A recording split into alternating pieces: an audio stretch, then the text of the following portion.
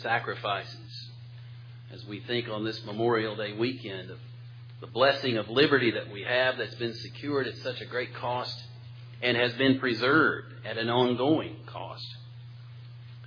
Because we live in a sinful and broken world, unfortunately, it's necessary to have people in uniform, standing ready to defend, ready to fight, and ready to sacrifice, which points us ultimately to the sacrifice of our Savior, the Lord Jesus.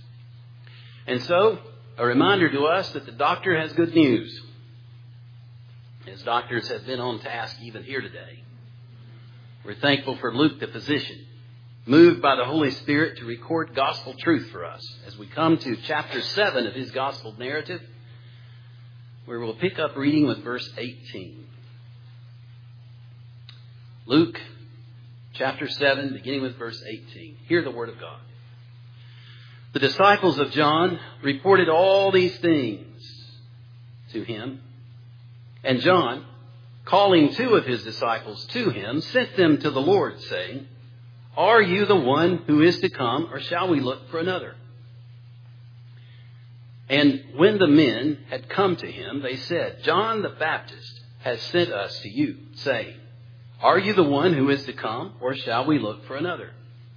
In that hour he healed many people of diseases and plagues and evil spirits, and on many who were blind he bestowed sight. And he answered them, 'Go and tell John what you have seen and heard. The blind receive their sight, the lame walk, lepers are cleansed, and the deaf hear. The dead are raised up, the poor have good news preached to them, and blessed is the one who is not offended by me.' When John's messengers had gone, Jesus began to speak to the crowds concerning John. 'What did you go out into the wilderness to see? A reed shaken by the wind? What then did you go out to see? A man dressed in soft clothing? Behold, those who are dressed in splendid clothing and live in luxury are in king's courts. What then did you go out to see? A prophet? Yes, I tell you, and more than a prophet. For this is he of whom it is written, Behold, I send my messenger before your face, who will prepare your way before you. I tell you, among those born of women, none is greater than John. Yet the one who is least in the kingdom of God is greater than he.' When all the people heard this, and the tax collectors too, they declared God just, having been baptized with the baptism of John. But the Pharisees and lawyers rejected the purpose of God for themselves, not having been baptized by him. To what then shall I compare the people of this generation? And what are they like? They are like children sitting in the marketplace and calling to one another. We played the flute for you, and you did not dance. We sang a dirge, and you did not weep. For John the Baptist has come eating no bread and drinking no wine, and you say he has a demon. The Son of Man has come eating and drinking, and you say, Look at him, a glutton and a drunkard, a friend of tax collectors and sinners. Yet wisdom is justified by all her children. And as I learned from Harry Reeder to say years ago, the grass withers and the flowers thereof fade away. But the word of the Lord stands forever. And this is the word which by the gospel is preached to you. Amen. Doubts and fears arise. It doesn't matter your level of maturity, whether you have been a Christian for one day or for decades. All of us who are honest with ourselves and with others will admit freely, sure, there are doubts. Sure, questions arise. We would like to think that we've reached the point in our lives where our faith is rock solid and we never have any questions and we never have any doubts. But be careful about somebody who says they're like that, because they probably will lie about other things too. It is a part of life because we are a fallen creature, because having sinned against the Lord, even though we're objects of God's saving and sanctifying grace, it is a fact that throughout the ages, mature saints have expressed doubts. Many libraries are filled with bound volumes of letters that have been written by pastors and theologians and others to people who have been quite along in their trust in the Lord Jesus and yet needed encouragement. We see no less than John the Baptist, a man who was faithful to his calling, who had been faithful to the Lord to proclaim the word of the Lord. Because of his faithfulness, was imprisoned by Herod Antipas. Imprisoned in a very dark and dank place, and yet able to have visitors from this place of prison. He wanted to know, because for reasons that are largely unknown to us, but some of which we could discern, he wondered, is Jesus really the one? Now remember, John's the one who said, "Behold, the Lamb of God who takes away the sin of the world." It was John who had said, "I must decrease in order that he might increase." It was John who said that he would come to baptize with fire. John had made wonderful, truthful, glorious statements concerning the Lord Christ, and yet now in his imprisonment, now that he was being held by the civil authorities, he wondered, is this really the Messiah? Is this really the one who has come to liberate us? After all, here I am in this prison. And so he had his messengers go. Now, there are some commentators who would have us understand that John really did this for the sake of the messengers, that they were the ones who were having doubts. And yet Jesus said to them when he gave them his response, "You go and tell John." So the Lord Jesus understood that it was John who was expressing question and doubt. And so we see that even the most devoted believers with mature faith may struggle with doubt. Are you the one? There's no more important question in all the world than who is Jesus and what have you done with him? Are you ready to confess and acknowledge that in fact he is the one? Or shall we look for another? Now you might ask yourself, what other shall we look for? Who else can do what the Lord Jesus has done? After all, Jesus gave the evidence of what he was undertaking at that very hour. He is the one who, after all, had brought healing, had even raised the dead to life at this point. And all these things were being reported to John. But even as the question was being asked, the evidence was there readily at hand.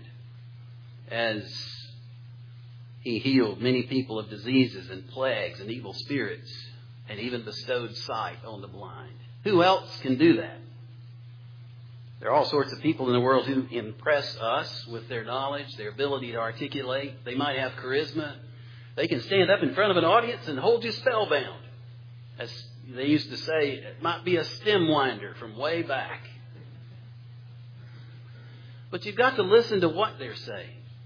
Does it accord with God's word? Does it harmonize with what God has revealed? Are they speaking truth, or are they just able to hold your attention? No, there are more important marks than that. Is Jesus the one? For people with all their charismatic abilities, with all the ways that they have of holding us enthralled, who really is able to perform what Jesus did on this earth? So we need reminding. 2 Timothy chapter 1, verses 6 and 7. Paul said, "For this reason I remind you to fan into flame the gift of God which is in you through the laying on of my hands. For God gave us a spirit not of fear, but of power and love and self-control." Why would Paul write that to his understudy Timothy? Timothy, after all, was a leader in the church. Surely he was mature to the place that he didn't need to be encouraged in that way. And yet Paul writes this, presumably because Timothy needed to be encouraged. And if he needed that, surely we do also. So fanning into flame the gift of God which is in you through the laying on of hands. We are gathered in this worship service today because we need to be reminded. We need to be encouraged. We are in the Word because even though we believe and our eternal salvation is secure, yet God has established this ordinary means of grace so that we might, having received His saving grace, might grow in grace as we continue to read the Scriptures and worship together. Jude, verses 20 through 22. If you're wondering what chapter it is, you need to remember there's only one. "But you, beloved, building yourselves up in your most holy faith." Do you see that? That is written as an imperative. Building yourselves up in your most holy faith. So you see, coming to a saving knowledge of the Lord Jesus is not the end of the matter. It's just the beginning. Having come to know Him and trusted in Him, there's the need to grow. be built up. Praying in the Holy Spirit on this Pentecost Sunday. Pentecost, why? Because we know that Jesus, after his resurrection, appeared to the disciples off and on over a period of 40 days. At the end of that 40 days, he ascended. His earthly ministry, as it had been known at that point, came to a conclusion. He was enthroned in heaven and seated at the right hand of the Father. And 10 days later, do the math, that makes 50. That means we're 50 days out from Resurrection Sunday. On that 50th day, the Holy Spirit came in power upon those believers who were gathered in Jerusalem, demonstrating the work of God through His Son, the Lord Jesus. And the gospel began to go out to all the nations. And so, of course, we pray in the Holy Spirit. How else could we if it's truly prayer? But keep yourselves in the love of God, waiting for the mercy of our Lord Jesus Christ that leads to eternal life. Eternal life that we already have, but that we will yet experience. And have mercy on those who doubt. It's a presumption that there is doubt within the body of Christ. Not doubt unto unbelief, but nevertheless doubt. So, John the Baptist and all of us who experience doubt from time to time are in good company. There's plenty of others on this journey with us. And so, the servants went, they talked to the Lord Jesus. The Lord Jesus said, just look at what I'm doing. Go back and report what you see. The truth of the gospel is clearly evident to believers. And yet we need reminding. Now, spiritual things are only discerned by those who have the Spirit. We see that in 1 Corinthians 2:14. The natural person does not accept the things of the Spirit of God, for they are folly to him, and he's not able to understand them because they are spiritually discerned.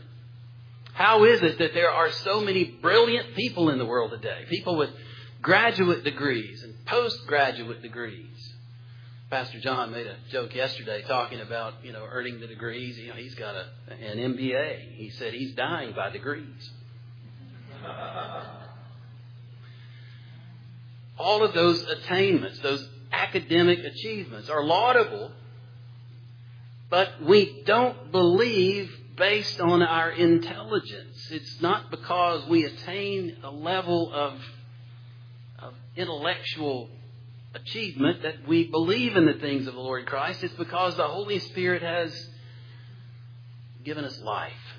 He has enlightened us in the understanding of Christ. He has convicted us of our sins. He has opened our eyes that we may see Jesus, that we might trust in Him. We don't get there through our own effort or our own intellectual attainment. We get there because the Holy Spirit brings us to faith. He answered them, "Go and tell John what you have seen and heard." That's what we do. We continue to tell people what we have seen and heard, what we've experienced ourselves. As he mentions the blind receiving sight, the lame walk, the lepers are cleansed, the deaf hear, the dead are raised up. The poor have good news preached to them.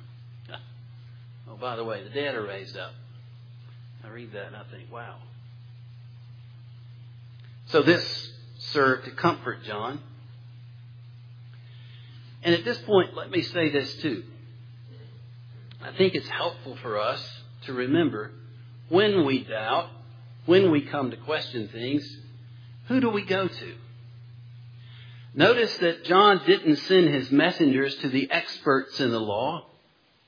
He didn't send them to Herod. He didn't send them to political leaders. They didn't have media the way that we have now, but in our own context, when we have doubts, it shouldn't be that we go to the internet and start Googling.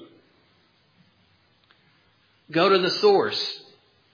Go to the one who is the way and the truth and the life.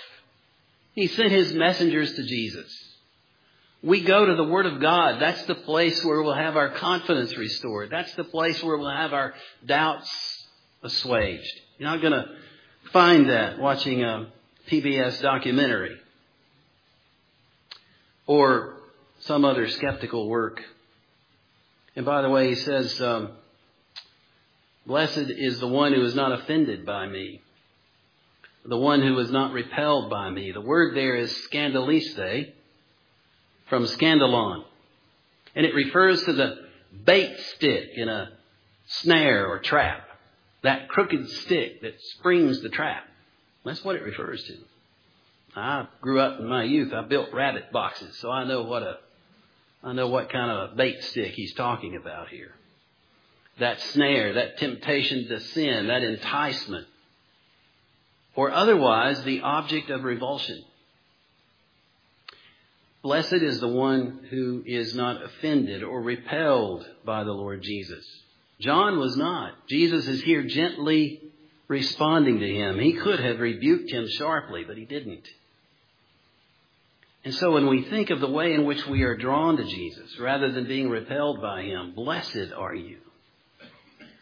Because so easily in our natural condition, apart from the work of the blessed Holy Spirit who has come upon the church in power, apart from the Holy Spirit, we would be repelled by Christ. We would want nothing to do with him. As I heard a man in a bookstore in town one day, not here, but another, talking to a group of men who were obviously gathered there to have an intellectual conversation. I heard him say, now, whoever this dude Jesus was, we know he's not what all these church people say. What was happening there? There's somebody repelled. There's somebody, because he's still blind, and at that point I pray that he's since had his eyes opened and knows Jesus. But who knows?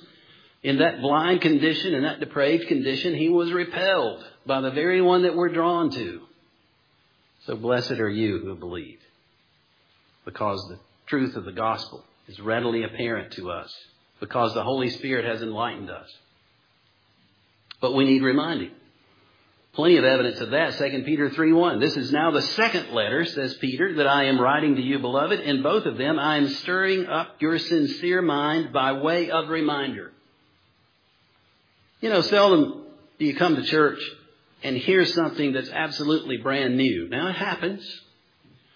But most of what happens in the context of our worship service is that we're being reminded of things that we know. That happens when we sing. It happens when the preacher preaches. Now, hopefully there are things that you learn and you say, aha. But what is the most often voiced expression that we have in a worship service? Even in a Presbyterian church every once in a while.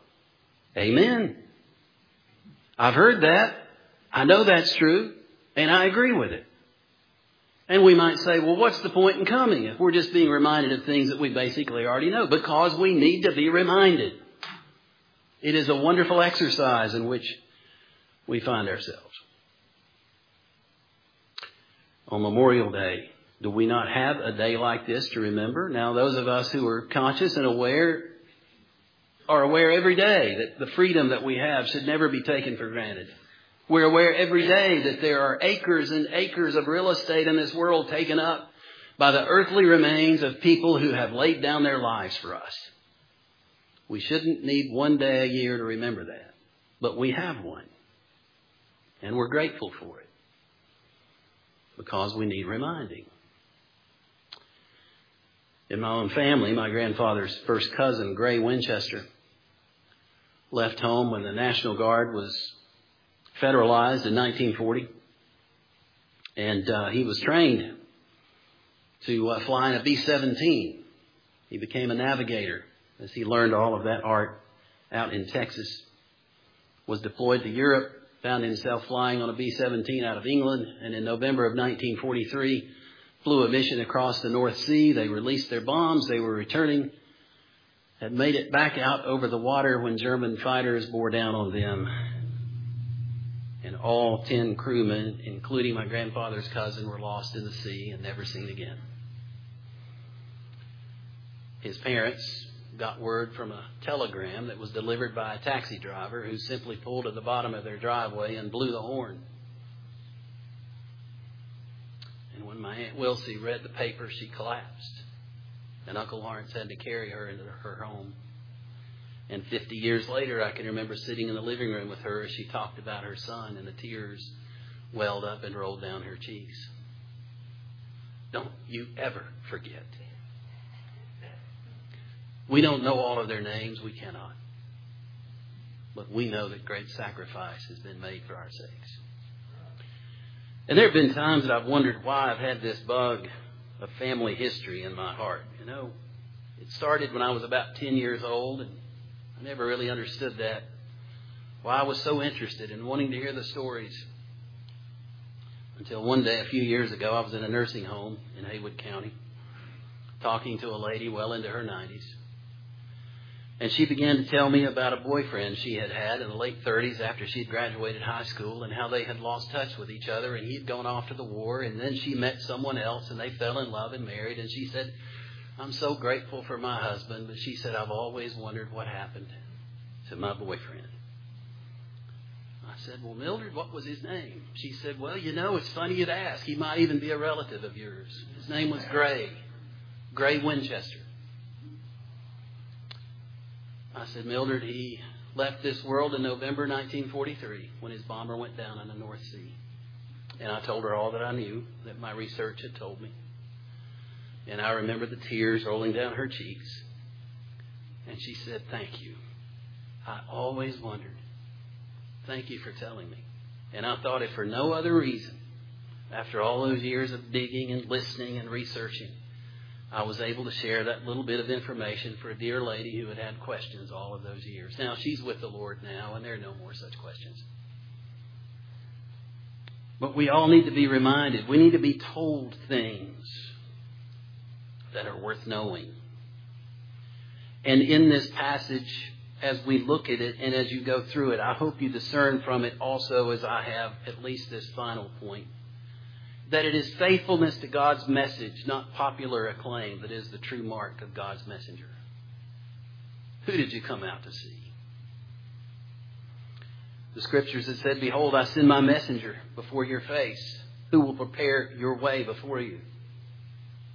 John was the greatest of all the prophets. The Lord Jesus makes an astounding statement. I tell you, among those born of women, none is greater than John. Yet, the one who is least in the kingdom of God is greater than he. But who did you come out to see? A reed shaken by the wind? Did you come out to see somebody who's dressed in soft clothing? John wore camel's hair, leather band around him. He ate stuff like locusts. And by the way, that's not talking about some plant that grew in the Middle East. I've heard it interpreted that way. It's talking about that grasshopper-looking bug of a thing. You say, well, at least he had a good source of protein. This was a man who lived rough. He didn't have the trappings of someone who looked important in the eyes of the people. But it's not the outward appearance that matters. It's the message that he bore. The fact that he was called by God to deliver it. And John proclaimed God's word. But in the meantime, how does the world respond? Like little children sitting in the marketplace when people aren't around, they want to play act. They want to act like the people that they've seen there. And so they act like they're playing a flute and doing a dance and singing a dirge so that other people will weep. They had seen people do these things, and those children were mimicking what they saw. And we live in a world that's mimicking. They have an idea of things that are important, but they're just echoing and sounding out and making all kinds of noise, even as they dance. But this servant of the Lord didn't come eating bread and drinking. And how did people respond to him? Oh, he has a demon. Just listen to him. Then on the other hand, Jesus came and he did eat and drink. What did they say about him? Surely that would have remedied it all. Oh, yeah, he's not like John. He's eating and drinking. He's okay. No. No, when he came doing the very things they'd criticized John for not doing, they criticized him as well. A glutton and a drunkard. A friend of tax collectors and sinners. Well, let me tell you something. Their criticism of him is music in my ears. To know that he is a friend of sinners. Because Jesus didn't come to save the righteous. He came to save sinners. And I count myself among the chief of those. So you see, wisdom is justified by all her children. Wisdom will be borne out in the way that people react and respond to the truth.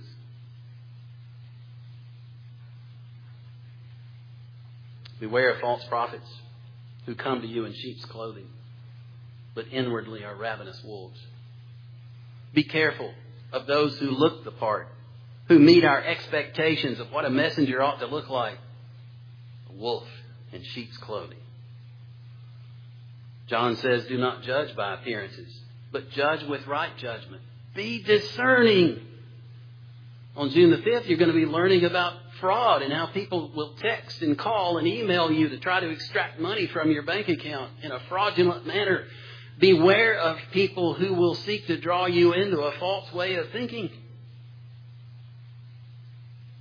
Maybe they're sincere and yet sincerely wrong, blind. They'll drag you into the darkness with them. Be discerning. If what they are saying is not in harmony with the Word of God, run. Don't walk. Get away. Just as surely as you would delete a text that you know is fraudulent. Report and delete. You know, by the way, you just don't get the same satisfaction hitting that little red button on your phone that you used to get when you could slam the receiver down on the... This poor generation doesn't even know that satisfaction that we had of just hanging up on those people. You know, just hitting that button hard doesn't do it for me. Get away from those people who are seeking to deceive you. Mark's Gospel has the Lord Jesus saying, for false Christs and false prophets will arise and perform signs and wonders. They're going to look like somebody from God, even performing seemingly miracles. In order, why? To lead astray, if possible, even the elect. That's how serious this matter is. So when doubts arise, go to the source. Don't just start listening to the first thing that comes along. Don't just start reading what shows up in response to your search on a search engine, be it Google or otherwise. Don't just listen to the person who sounds like he or she has it going on. Does it reflect what's in this book? Go to the source as we seek to have our doubts assuaged. And being grateful for the instruments that God has used. Whether it's John the Baptist, whether it's a Harry Reeder or a Tim Keller, or those still with us like a Pastor John Henderson or a whole host of others. Faithful servants who proclaim real truth. Even though the world may not take notice.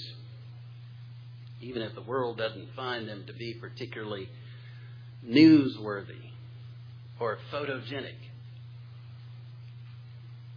I've told you before, I've got a face made for radio. So I'm sorry for those people who are watching on camera today.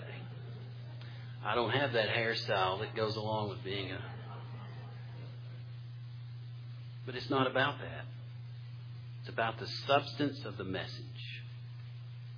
It's not about the fluff and the frills. But thanks be to God, we have a real gospel. We have a real Savior. And God's admonition to you is to grow in the knowledge of Christ as He is revealed in Scripture. To seek Him out. To seek the truth that's revealed concerning Him in Scripture. Look at what He did while on this earth.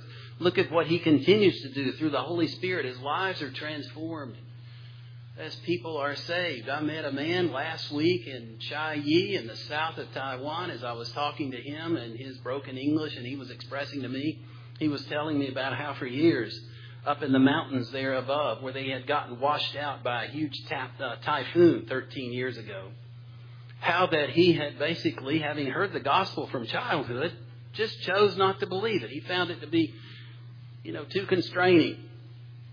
He didn't want to give up living what he thought was a good life.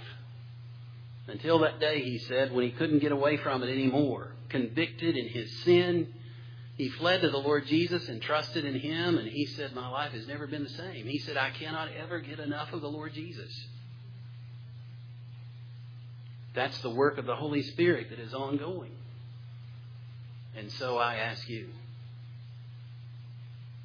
can you ever get enough? Don't you find, those of you who know Him, the more that you study and learn and seek Him in prayer, the more that you desire to know and to learn and to seek Him in prayer because He is faithful.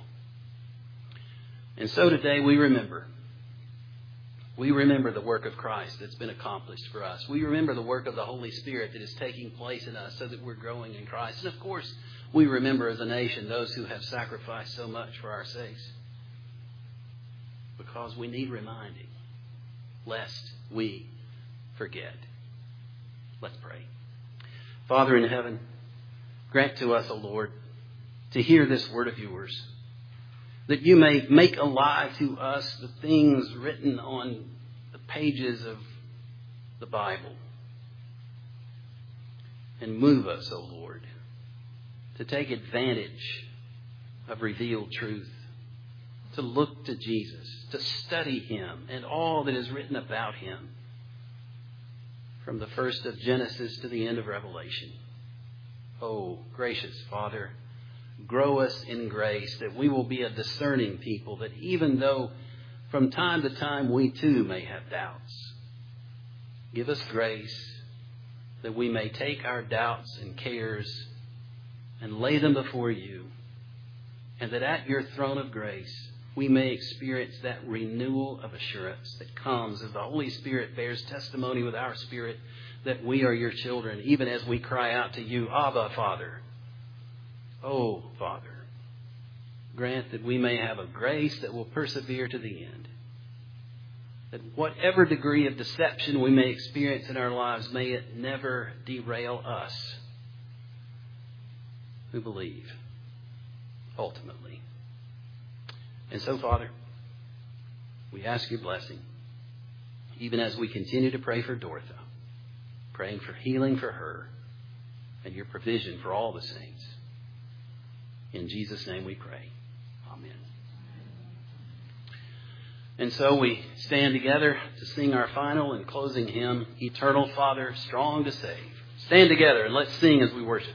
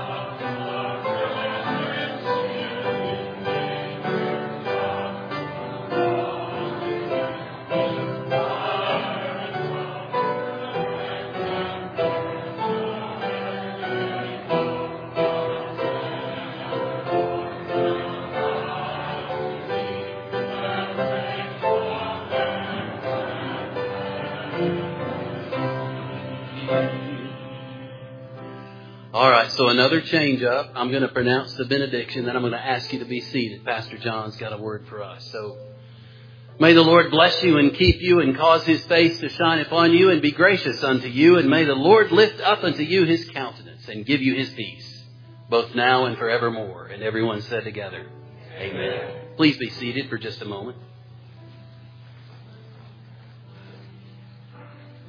Patrick said I could have an hour. In the observation of a medical layman, as I am, Dorothy seemed to be in pretty stable condition as they drove away with her. They're going up to Gulf Coast Hospital, and she'll be seen by probably fewer doctors than actually saw her here. So we want to thank Rick and Tom Lynch and Greg. We want to thank you all for stepping up and helping out in that time. Dorothy is a sweet lady. She lives across the street at Brookdale, and she comes over here. Actually, she comes for Sunday school and for church, and if there's evening church, she's here for that too. She's a doll. We love her, and we pray God's richest blessings on her as she is being treated for whatever it is that got her down. So, with that, you stand dismissed. God bless you all.